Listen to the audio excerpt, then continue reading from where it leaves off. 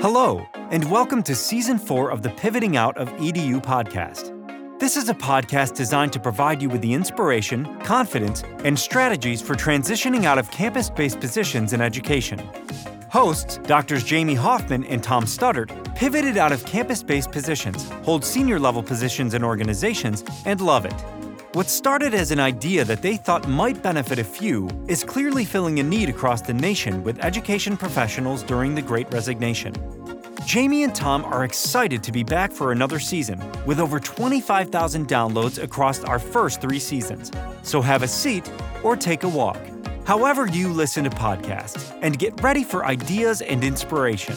And if you think this podcast was awesome, please consider giving us a 5-star rating.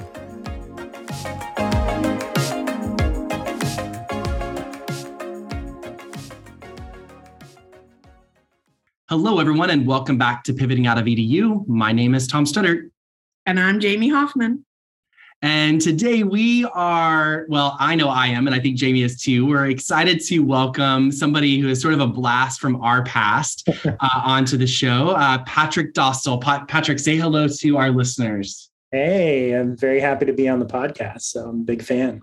Oh, well, thank you. I appreciate it. Patrick, I have been a big fan of yours since the day I met you, which I believe was maybe junior year, senior year. I think it was either junior or sophomore. It was junior. It was my junior year, but yeah. Okay. Same here. Very influential person in my life. So. Oh, well, that is sweet. For our listeners, I was Patrick's advisor when he was president of the Student Alumni Association, I think for a couple of years at Arizona State University, and helped us sort of completely overhaul the Student Alumni Association into the organization that it became when we were there, and was highly involved in homecoming and anything spirit and tradition. And then was also an RA and helped protect the A on A Mountain. And just literally, Patrick was sort of synonymous with ASU spirit, pride, and tradition. And so having watched you grow and develop over the last 20 years or so now, just pretty amazing to have watched. And I'm really excited to have you on the podcast. We could do a whole podcast about that time period, by the way. Very true. Oh my goodness. When I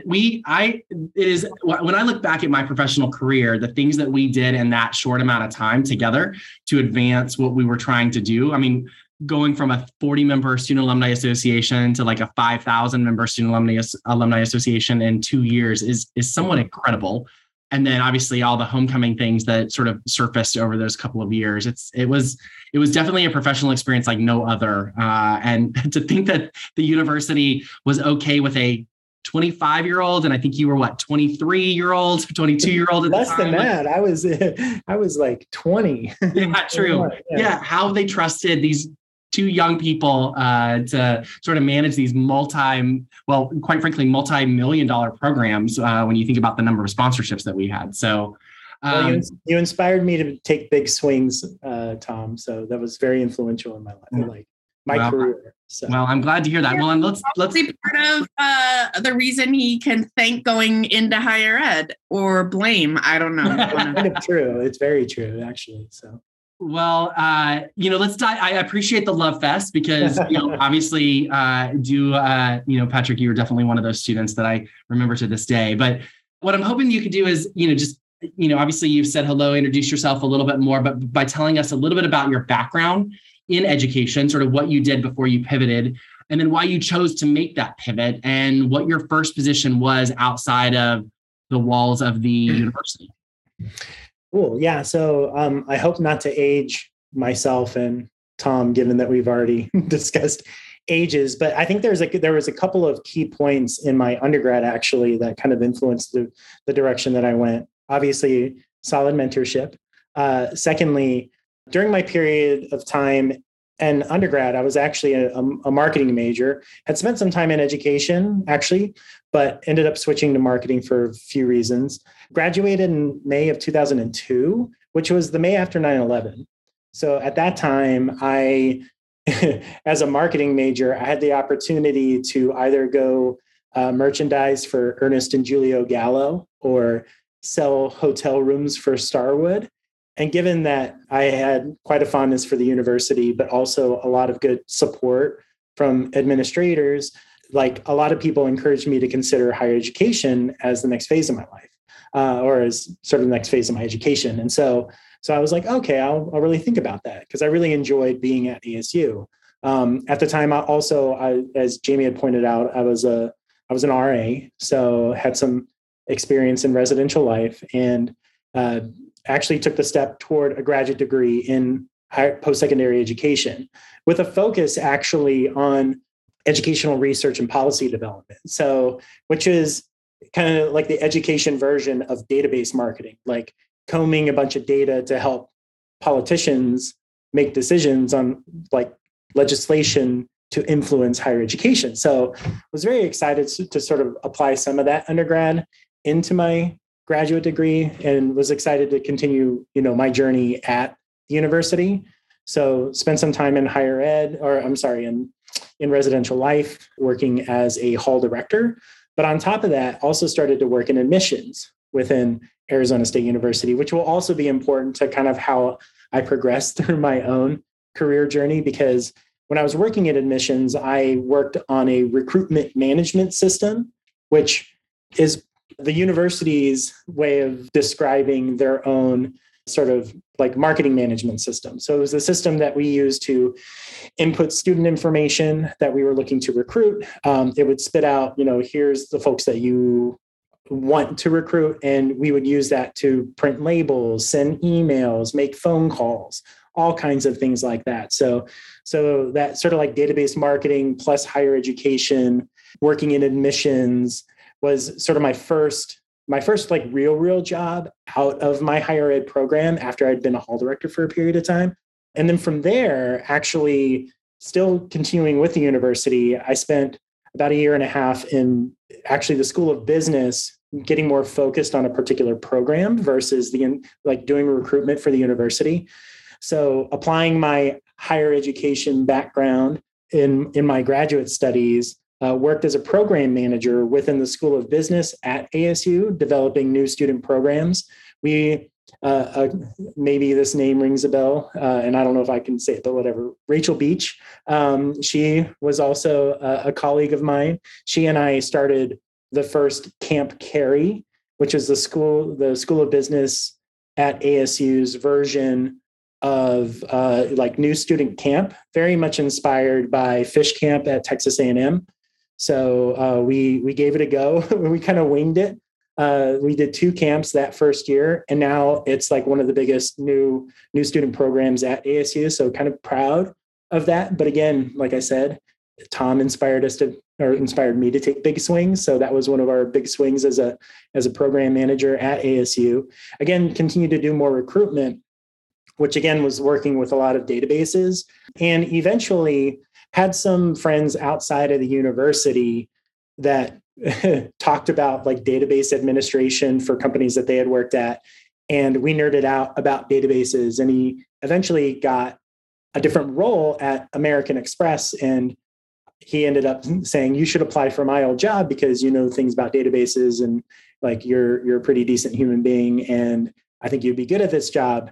Ended up, throwing my hat in the ring. At the time, I felt like I was going to the dark side because I was looking at a corporate job, all that kind of stuff. So I was like, but ended up getting the offer and eventually transitioned outside of higher education into the corporate world at that point. Yeah, it's sort of amazing, to think back of some of the things, one that you did and two that, led to your path. So what are some of the things that in the Camp Carey sort of concept that sort of made you think corporate, made you think like, I should go do this? Was there things that, particularly because you were in the business school, right? At that point, like you had transitioned from admissions to the business school.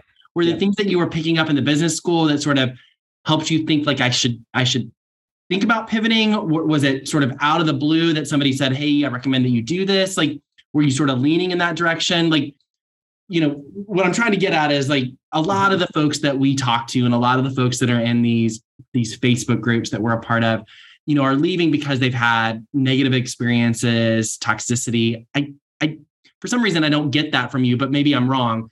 What was the impetus that sort of was like, I should think about doing this? Or was it just sort of a fluke to some extent?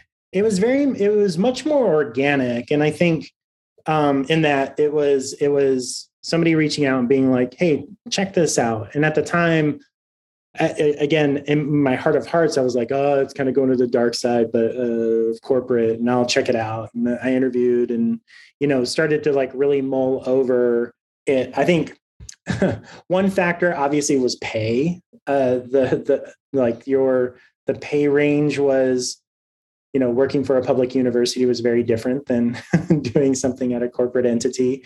And I think, working in that job, I really enjoyed sort of the multidisciplinary aspects of it, meaning I wasn't just like looking at numbers and printing off labels and making phone calls. Like, got to work with designers to come up with like logos for the camp, and worked with communication managers and doing the database polls. And so it was very multidisciplinary, which ended up becoming sort of like the trajectory that I started to take after the fact. But there wasn't really like one thing that was like, I need to go look for another job. It was like, hey, check this out. I went and explored it.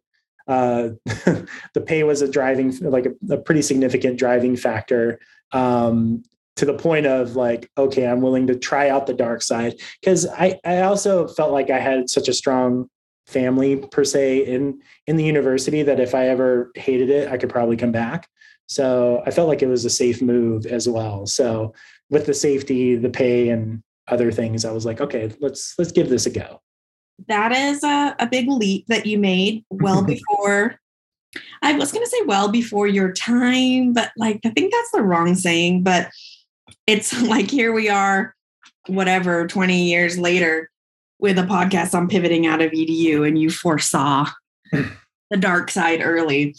Well, I'll be honest. Like, I often like think about my time at the university and how fond like the environment is, like looking, like the grass is always greener, right?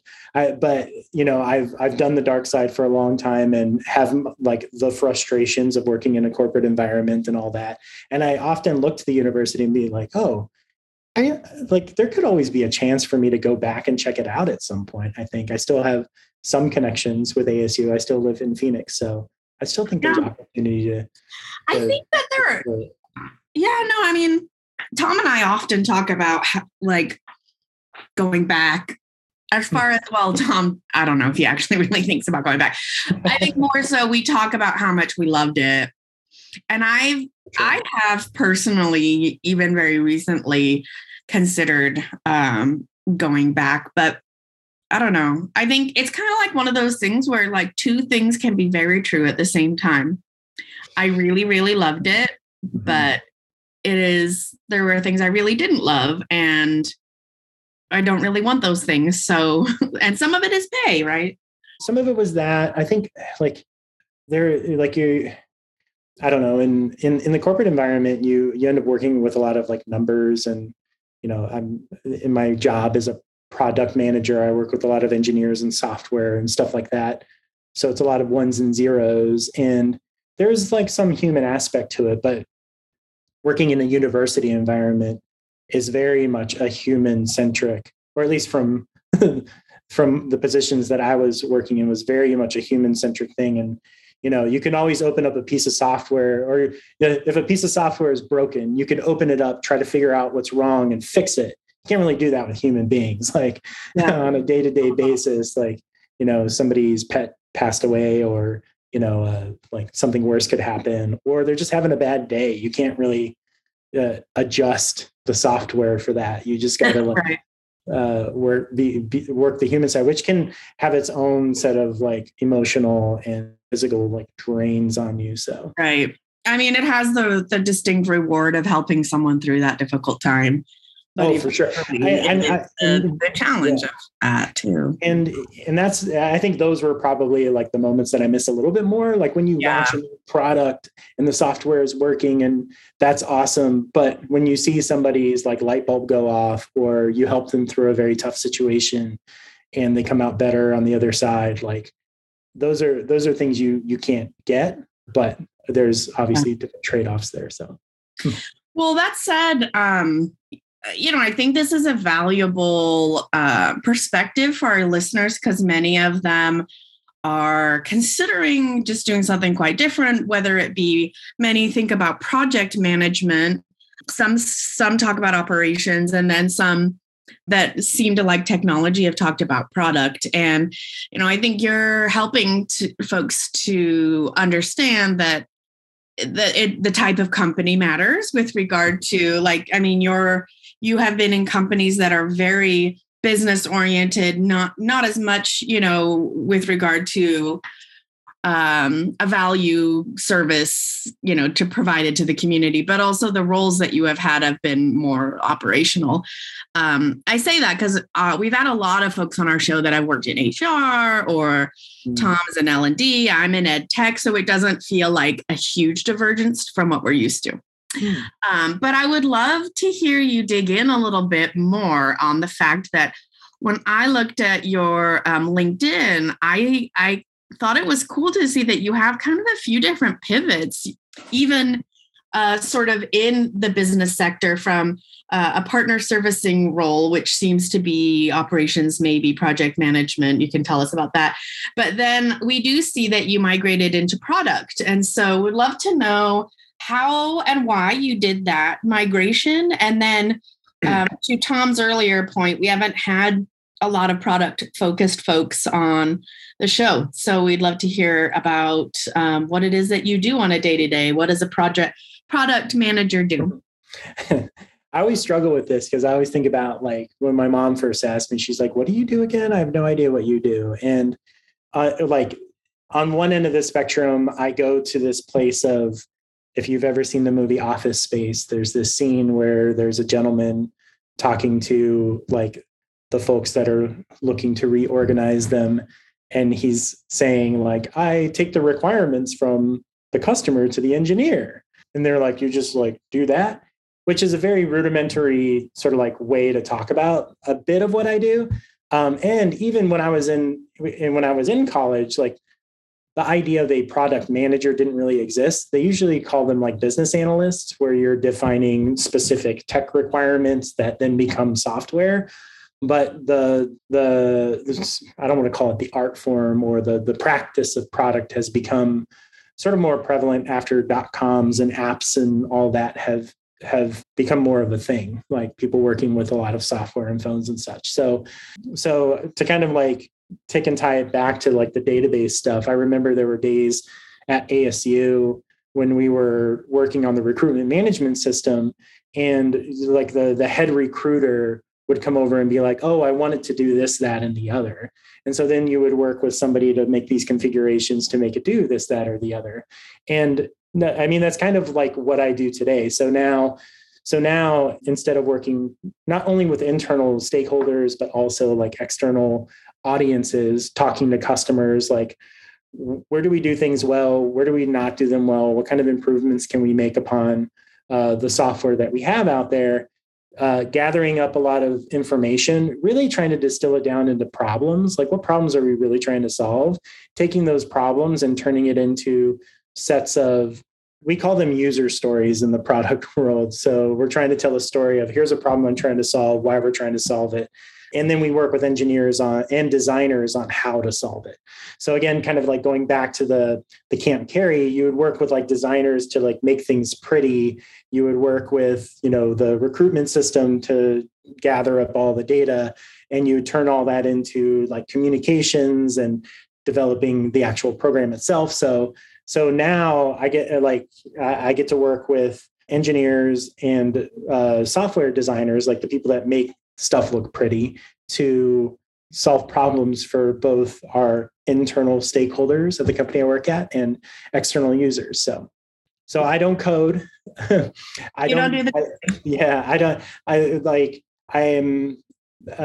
don't code myself. I don't make things look pretty. I'm not good at the faucets and the fixtures or the paint on the walls, but we bring all those things together to help solve. We define what the problem is and bring those folks together to help solve the problem using software. So, yeah, when I always think about our product team, I think about that they are the ones that do exactly what you said. They define the problem, write the requirements to fix the problem, and part of that is figuring out who to bring to the table to do that, and then translate those into sort of the engineering requirements that allow us to go out and build that product that fits the needs for the customers. When I talk about our product team here at the company that I work at, I always say they have to speak two languages. They have to speak English and they have to speak tech, whatever that might be, wherever you are, because they are the go-between between so many different departments. They're sort of the glue that holds everything together. Yeah.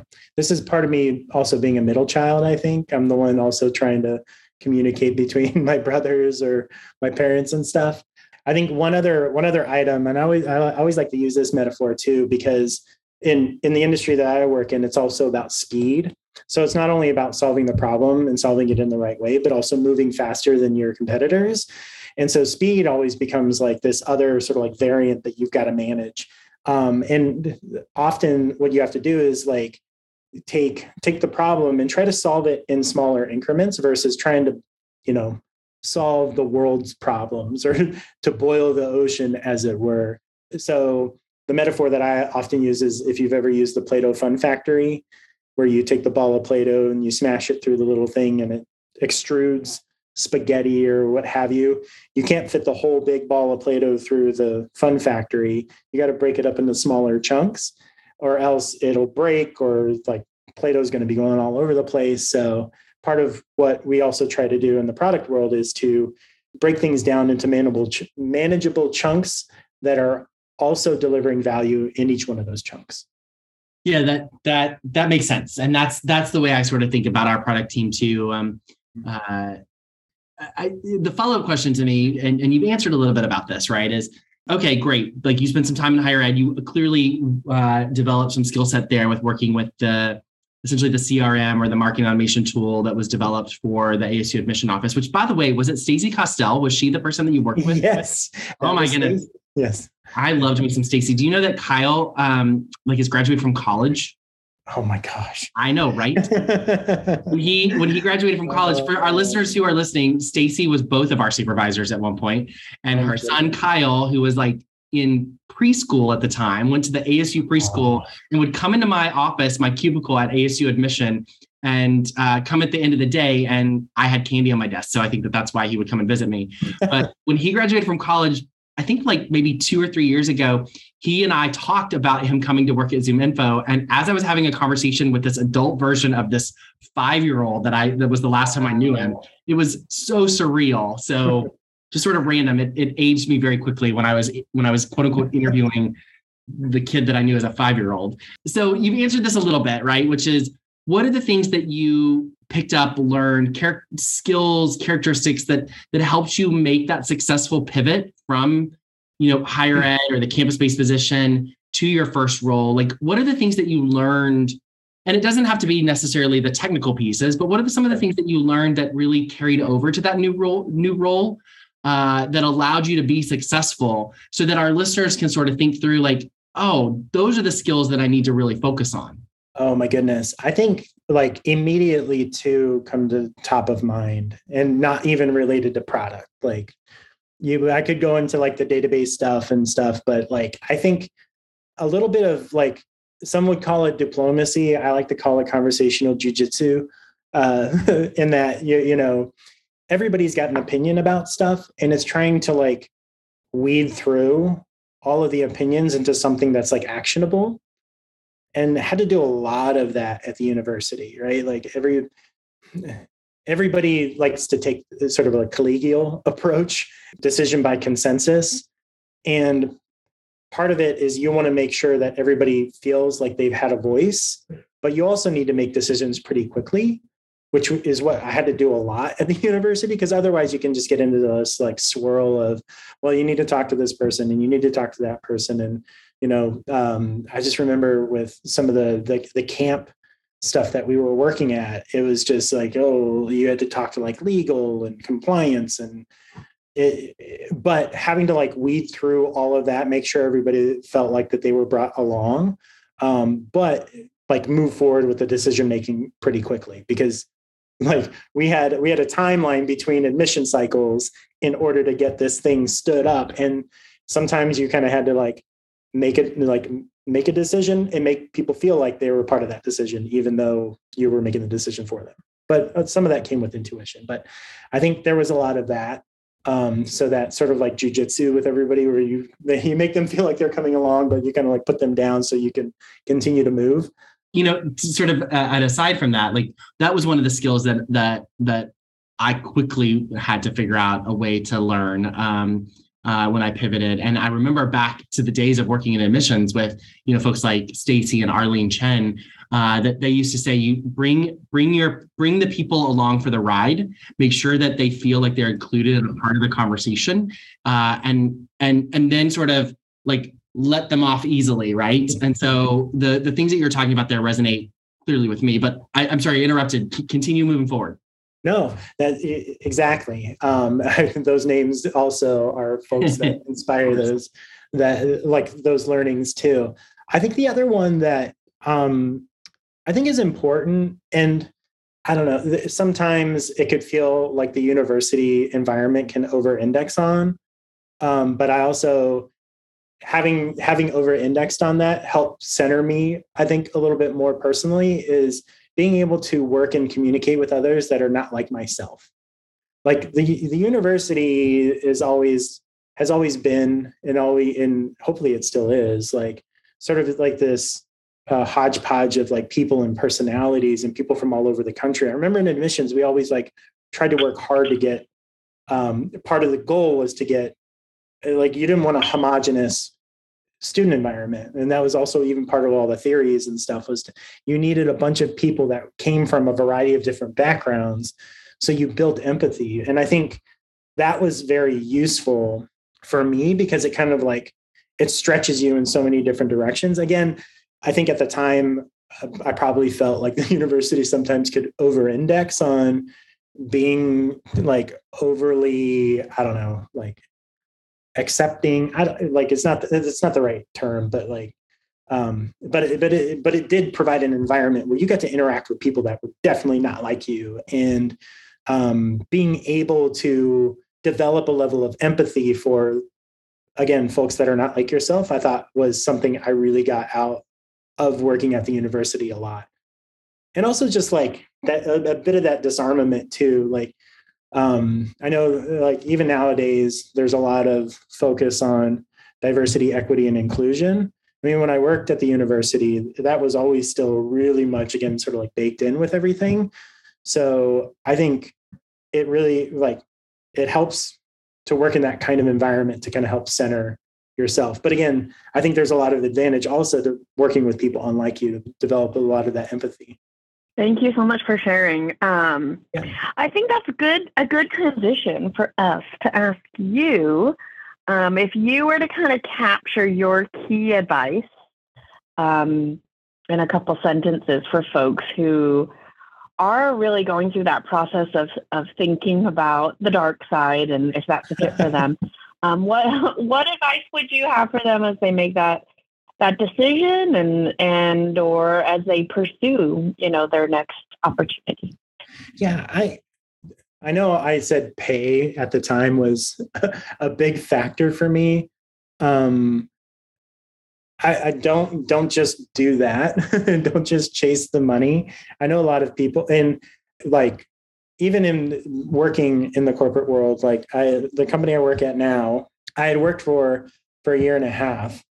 I transitioned out sort of like chasing a bigger paycheck, was miserable for 6 months. And then I took some time off, and luckily a colleague was like, "Do you want to come back?" I'm like, "Yeah, I want to come back." So I came back to the company that I work at now. And so don't just chase the paycheck. I feel like this is like, you always read the stories of people that are, further on in life toward their end of life, and they're giving advice, and they're like, just don't do what really drives you kind of situation. And I think there's a lot of truth to that. Like, so don't chase the paycheck, do something that's obviously go and explore. I guess now is the kind of time to do that. Also, like the employment environment is kind of in a wonky period.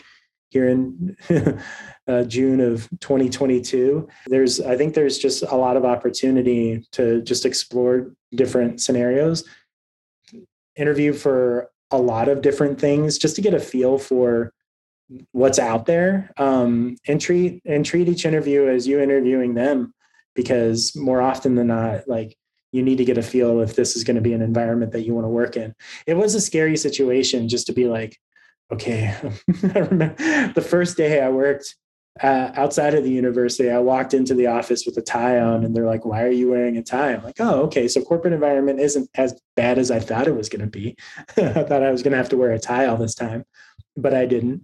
And yeah, I think explore a lot and talk to a lot of people that just that are not in higher ed to get their perspective on it. I think having lots of conversations with your friends, family, and even like try to find connections, have coffee with folks that might be working at certain companies or what have you, just to kind of get a sense for what to expect if you were to make that transition. I think those are some of the initial advices I have. Yeah. That's great, Patrick. Those are really great pieces of advice for folks who are looking to pivot. I really appreciate pay is a big deal, right? Particularly for those in higher education right now. There's a significant pay gap, not only from education to non-education roles, but even within education, there's significant pay gaps, for different populations of folks. And so, the money is enticing, but it isn't everything. One of the comments that you made earlier, the grass is always greener, is very true.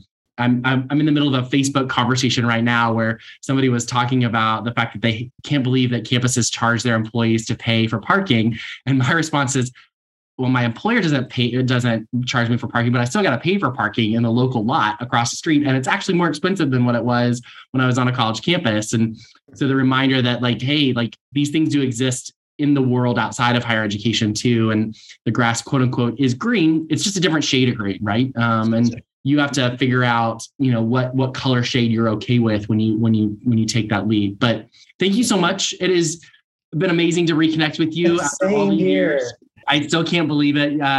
You were my very first student that I directly advised in my. Oh my gosh! I didn't know that, and it's surprising. Yeah, I'd been a hall director, so I had RAs, but that's a little bit of a different relationship, right? Because they're employed. You were the first student that I had that was not employed by me and was still in my mentorship and the things that you were able to accomplish. I look so fondly upon those times, and part of the reason, and people have heard me say this before, part of the reason I left higher ed, or the reason I left higher ed, had nothing to do with that I didn't like the job. It had to do that I didn't want to be a VP. And the reason that I did love the job is the students. And you were certainly, top of that list of students that I loved working with. So thank you so much for being on the show. We really appreciate it. To all of our listeners out there, please stay tuned for next week's episode of Pivoting Out of EDU. Thank you for listening to Pivoting Out of EDU. In addition to our podcast, we offer various ways to get support as you work through your career transition, including digital resources, one-to-one consulting, group workshops, and cohort-based blended learning experiences. For more information about these services and show notes, visit pivotingoutofedu.com. And if you haven't done so already, join our LinkedIn group called EDU Pivoters, where we share job opportunities and foster engagement between those who have pivoted and those who want to pivot.